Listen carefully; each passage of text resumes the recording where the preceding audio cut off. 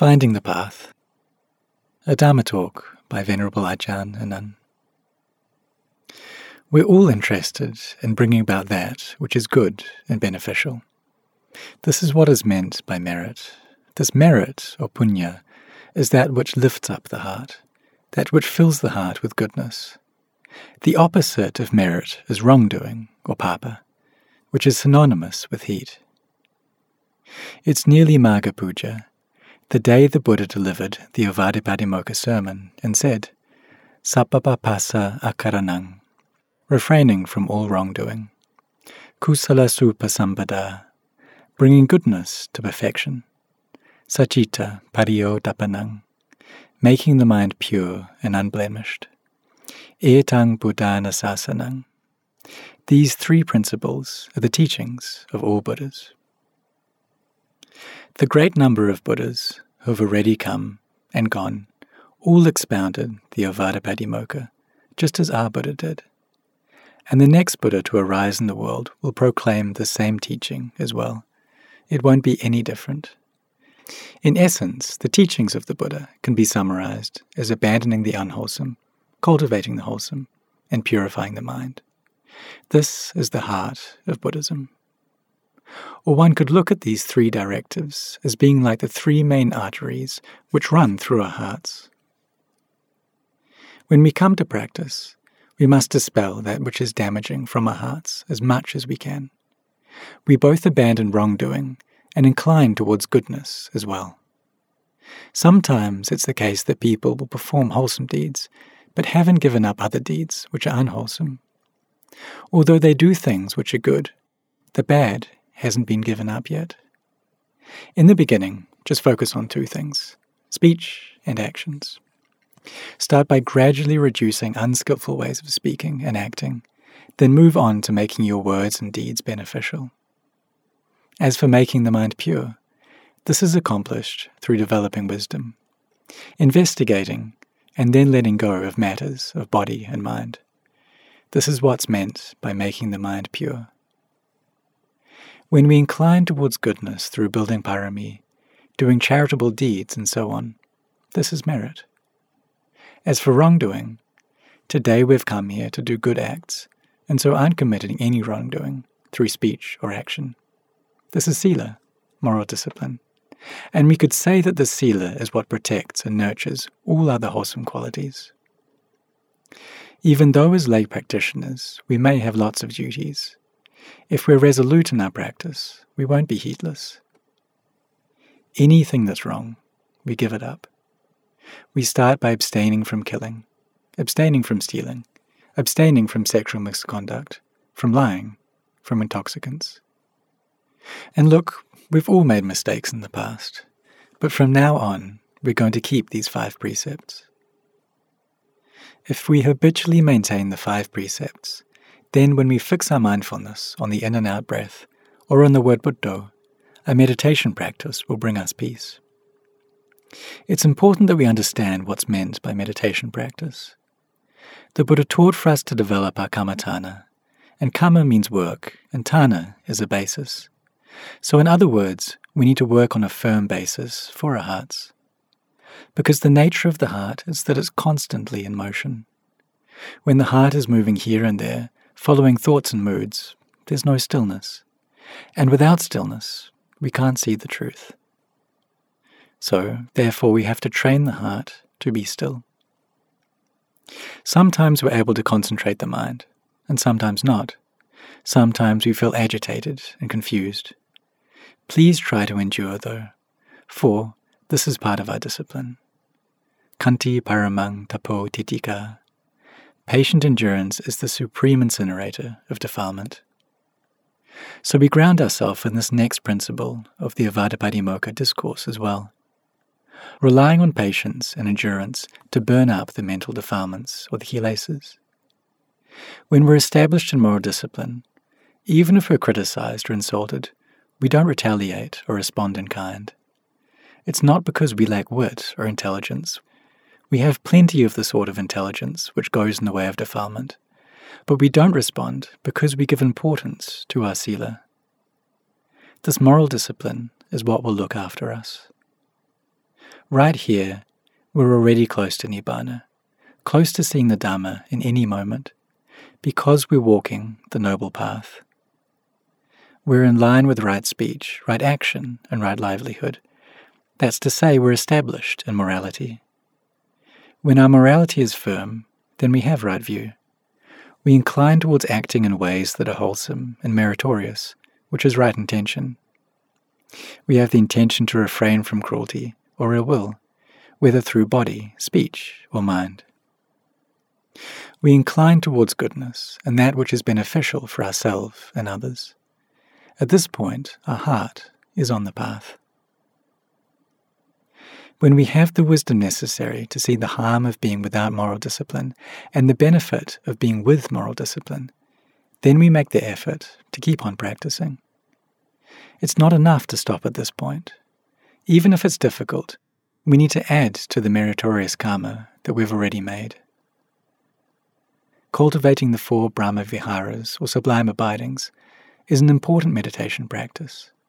So there's metta, or goodwill for others, karuna, thoughts of wanting to help those who are suffering, mudita, feeling gladness and appreciation for the goodness in other people, and upekkha, equanimity in situations where we're not able to help.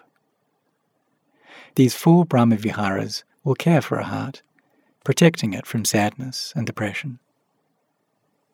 This is a meditation theme which can help to make our practice of concentration strong and stable. So really work at concentrating the mind. You can try to make it one with the single word, Buddho. For when the mind is truly with Buddho, it's utterly still and peaceful. There's no longer any fear in the heart. One can go and stay in frightening places like cremation grounds, and upon recollecting Buddho, the heart will become brave and courageous. Piles of bones scattered about, they're nothing special. We've got bones as well. The only difference is that ours can still speak and eat and walk around. This body hasn't died yet. It hasn't been overcome by disease yet. This body is still hanging in there. But one day, it will have to break down, which means we're all in exactly the same boat. When we contemplate the impermanence, unsatisfactoriness, and not self of the body, we'll see that there's nothing to it. Everyone who is born must die. Since the Buddha has clearly shown the way, what's left is for us to practice. And our practice must be grounded in the principles of morality, concentration or samadhi, and wisdom. There are no other principles, no other path which can lead us to see the Dhamma. It's only through cultivating the Noble Eightfold Path, the Buddha said, that realizing one of the 4 stages of enlightenment is possible. Just as there are no tracks in the sky, there are no enlightened beings outside of the Noble Eightfold Path. The path of morality, concentration, and wisdom is something important. One can't just do things any old way. Solely watching the mind, for example. If this practice isn't joined with a basis of concentration, wisdom won't come about. There's just not enough strength of mind. Perhaps one is able to observe the mind as it proliferates. One can see the arising, enduring, and ceasing, but there's not enough strength and stillness of mind to eliminate the mental defilements. We need to bring the mind to a state of calm so as to gather the energy to investigate. This is the proper method. Say we're practicing meditation in a peaceful place and watching leaves fall off the trees. If our mind is still, as we watch the leaves falling to the ground, it can appear to us as like the lives of human beings falling away, leading us back to the truth of the body and bringing about genuine insight. The mind may then unify in concentration, giving rise to Tatanga Vimutti, a temporary liberation of the mind through wisdom. And if the power of our mind reaches a greater level still, it's even possible to attain to perfect clarity of insight right at that moment. In India, at the time of the Buddha, there were 2 dominant beliefs. 1, that after death one was annihilated, and 2, that whatever level one had been born at in this life, one would forever continue to be born at that level of existence. But that's not how it works. the heart takes rebirth according to our karma, repeatedly cycling through samsara in various forms of existence. And because our various births are dictated by our karma, if we create bad karma, the heart will accordingly take birth in a lower form of existence, where one finds only suffering and torment. Therefore, the heart is the most important thing.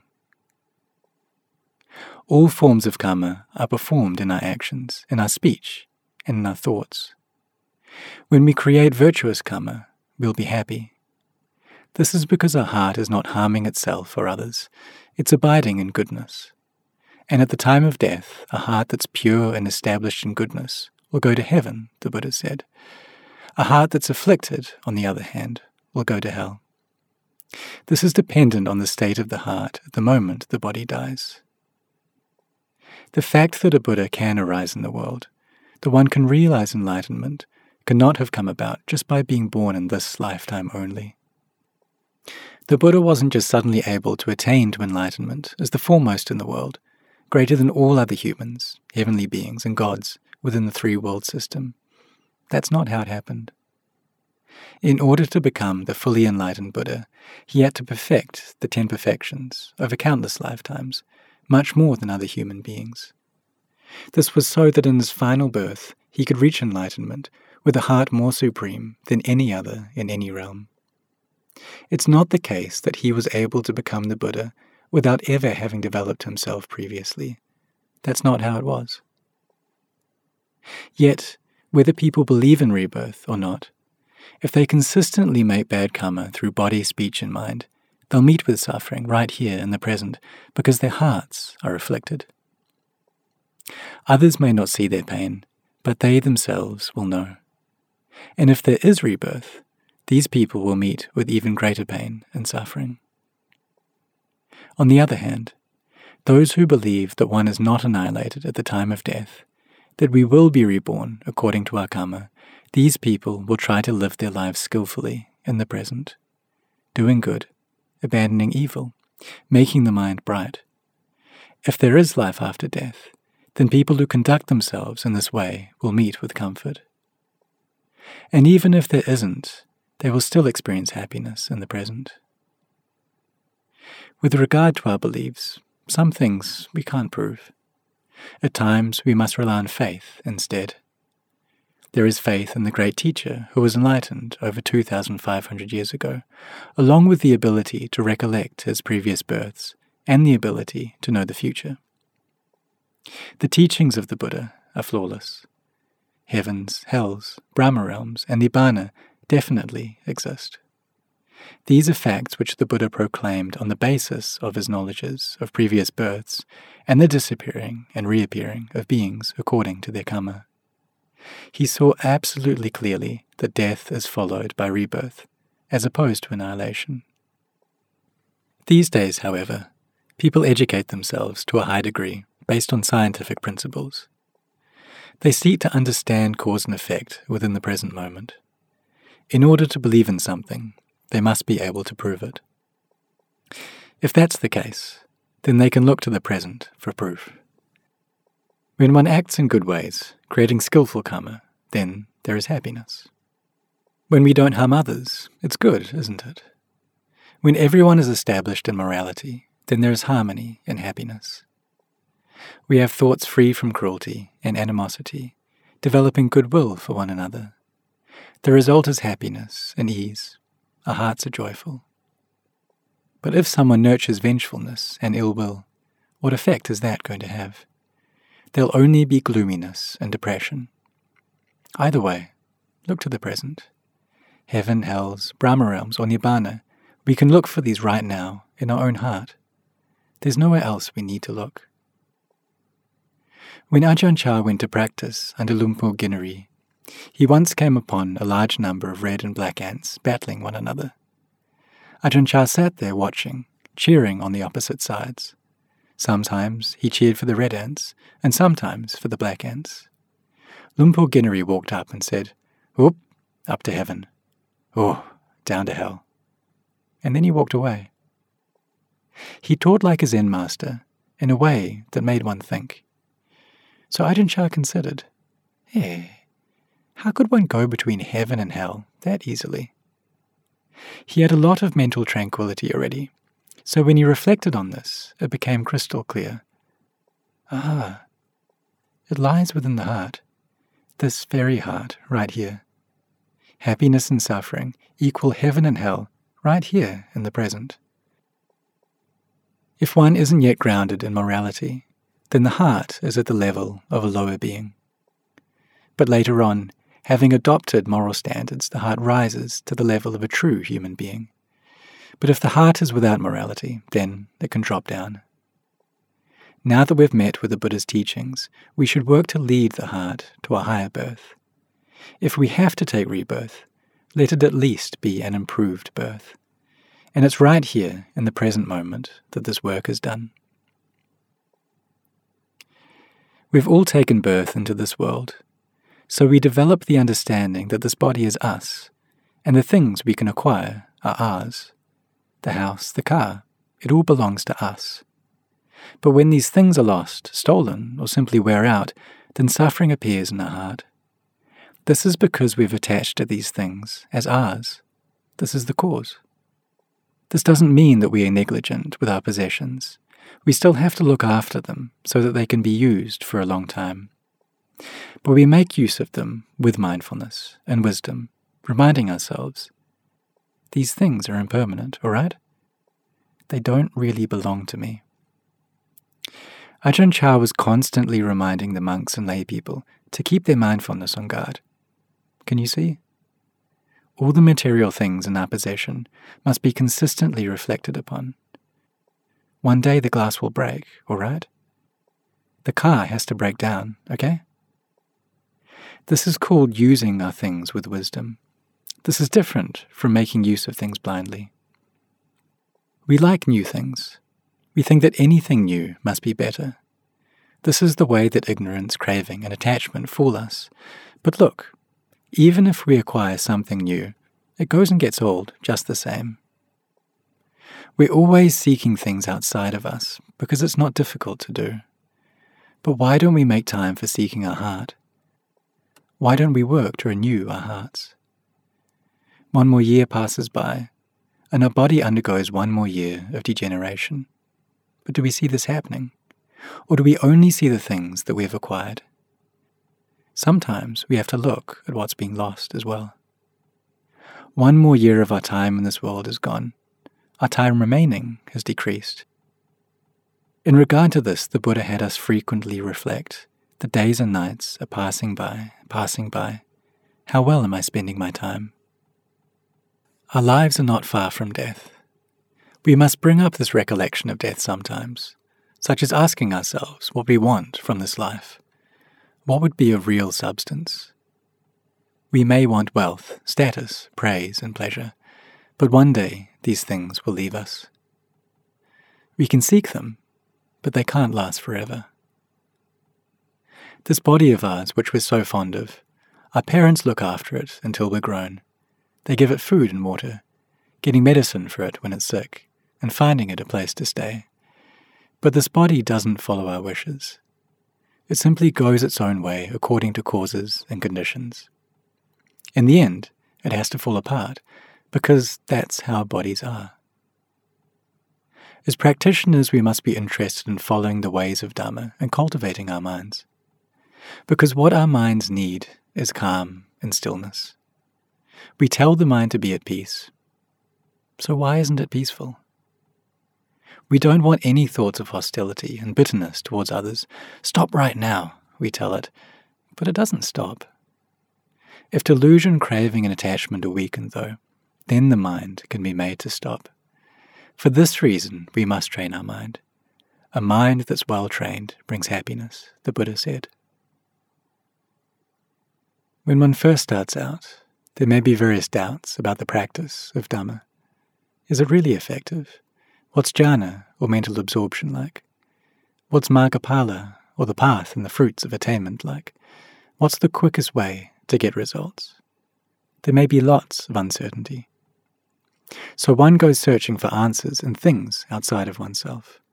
One goes looking around for a path of practice. One looks around for a teacher. But later on, when we've found conviction in the Buddha, the Dhamma, and the Sangha, our commitment to the practice will come from within.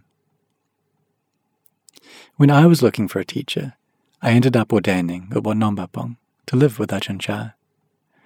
And he didn't teach us all that much. He just taught us to be mindful.